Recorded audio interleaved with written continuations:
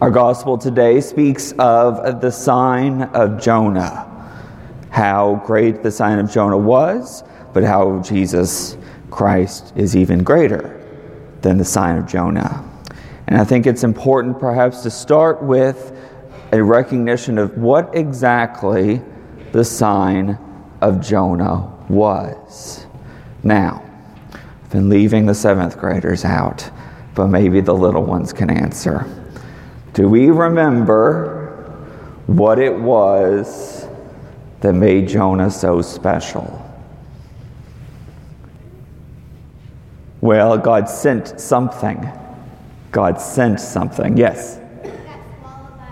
A whale? Oh my goodness. Now, do we know it was a whale? What does Scripture tell us it was? Well, you're right. You're right. We often say it was a whale, but what does Scripture tell us it is? A big fish. A big fish.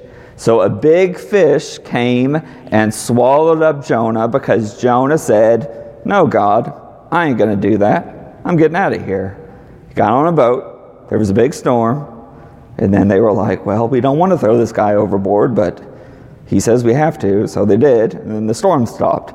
He got swallowed by a big fish. How long was he in the big fish?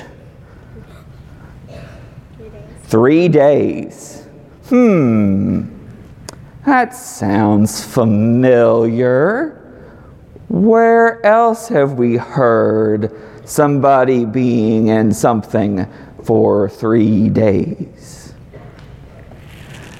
You seemed like you knew. The tomb. And who was in the tomb? Jesus. Jesus was in the tomb for 3 days.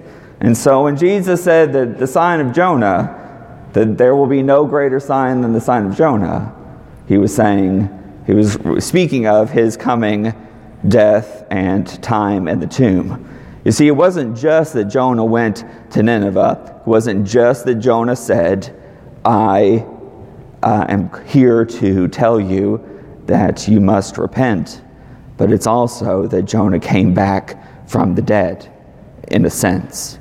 He was swallowed up by this big fish, by this big whale for 3 days, and he came back and he went to Nineveh. He didn't really want to, but he went to Nineveh anyways. Now, if you had, well, I picked on the 7th graders, but the little kids answered, so we'll try this. What are you going to say? You're raising your head. You just raised your head already, aren't you? Yeah. So, if you had said no to God, been swallowed by a big fish, been spewed out upon the beach, and then was asked again to go do something, would you probably go do it? Yeah, probably. But would you necessarily be like, "Yay! Repent"? No, I don't think so either. I think Jonah probably walked around more like, 3 days more and Nineveh will be destroyed. 3 days more. And this is a huge city. Jonah didn't do it on his own. God was using Jonah as a sign, as a reminder of his love, of his power, of his call to the people of Nineveh. Now, who else was it? The king said, "No one should eat or drink." Who else did he say? Who was listening? Who else did he say no one should eat or drink? The animals. What did they do? That's my question. Yes. Did they fade away? No, they stayed away. They stayed away. Oh, they didn't follow God's word? God love them. Those animals, sometimes you don't know what they're going to do. But what did the little animals do? They didn't do anything. I don't think they did anything. The animals just did what they did. But the animals were assigned to themselves. The animals were repenting, even though they really didn't have anything to repent of. Now, I really do. Since you were so good, how about you come on up here? Come on. You wanted to answer. Come on. One of my favorite things to do on Ash Wednesday. Now, you were here for Ash Wednesday, weren't you? Can you say yes? Here, say Yes. Did you hear that? They heard you because you were speaking in my microphone. So she was here for Ash Wednesday. So did you receive ashes? You did. But one of my favorite things to do is go down to the preschool and give ashes to the preschoolers. Now that's a lot of fun because they have very small foreheads. And they don't make very good targets. And they move around a lot. But I think it's important to do it. And we could ask ourselves, what did this little girl do to deserve to need to wear ashes? And nothing. I can guarantee you, maybe her parents might say something a little different, but she didn't do anything. How about you go sit down now, okay? Thank you. What did those preschoolers do to deserve to have to wear ashes? Nothing. Now, where are our second graders at?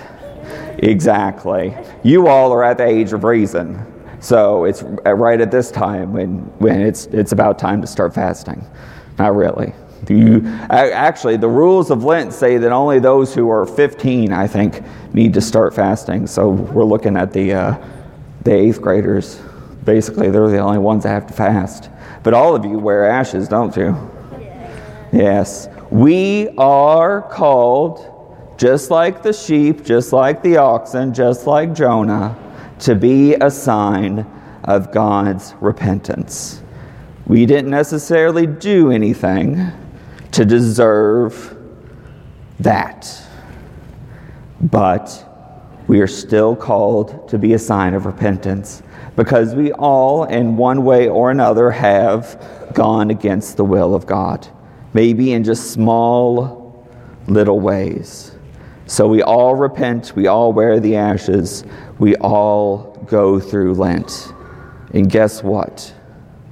We all get to spend some time in the belly of a whale.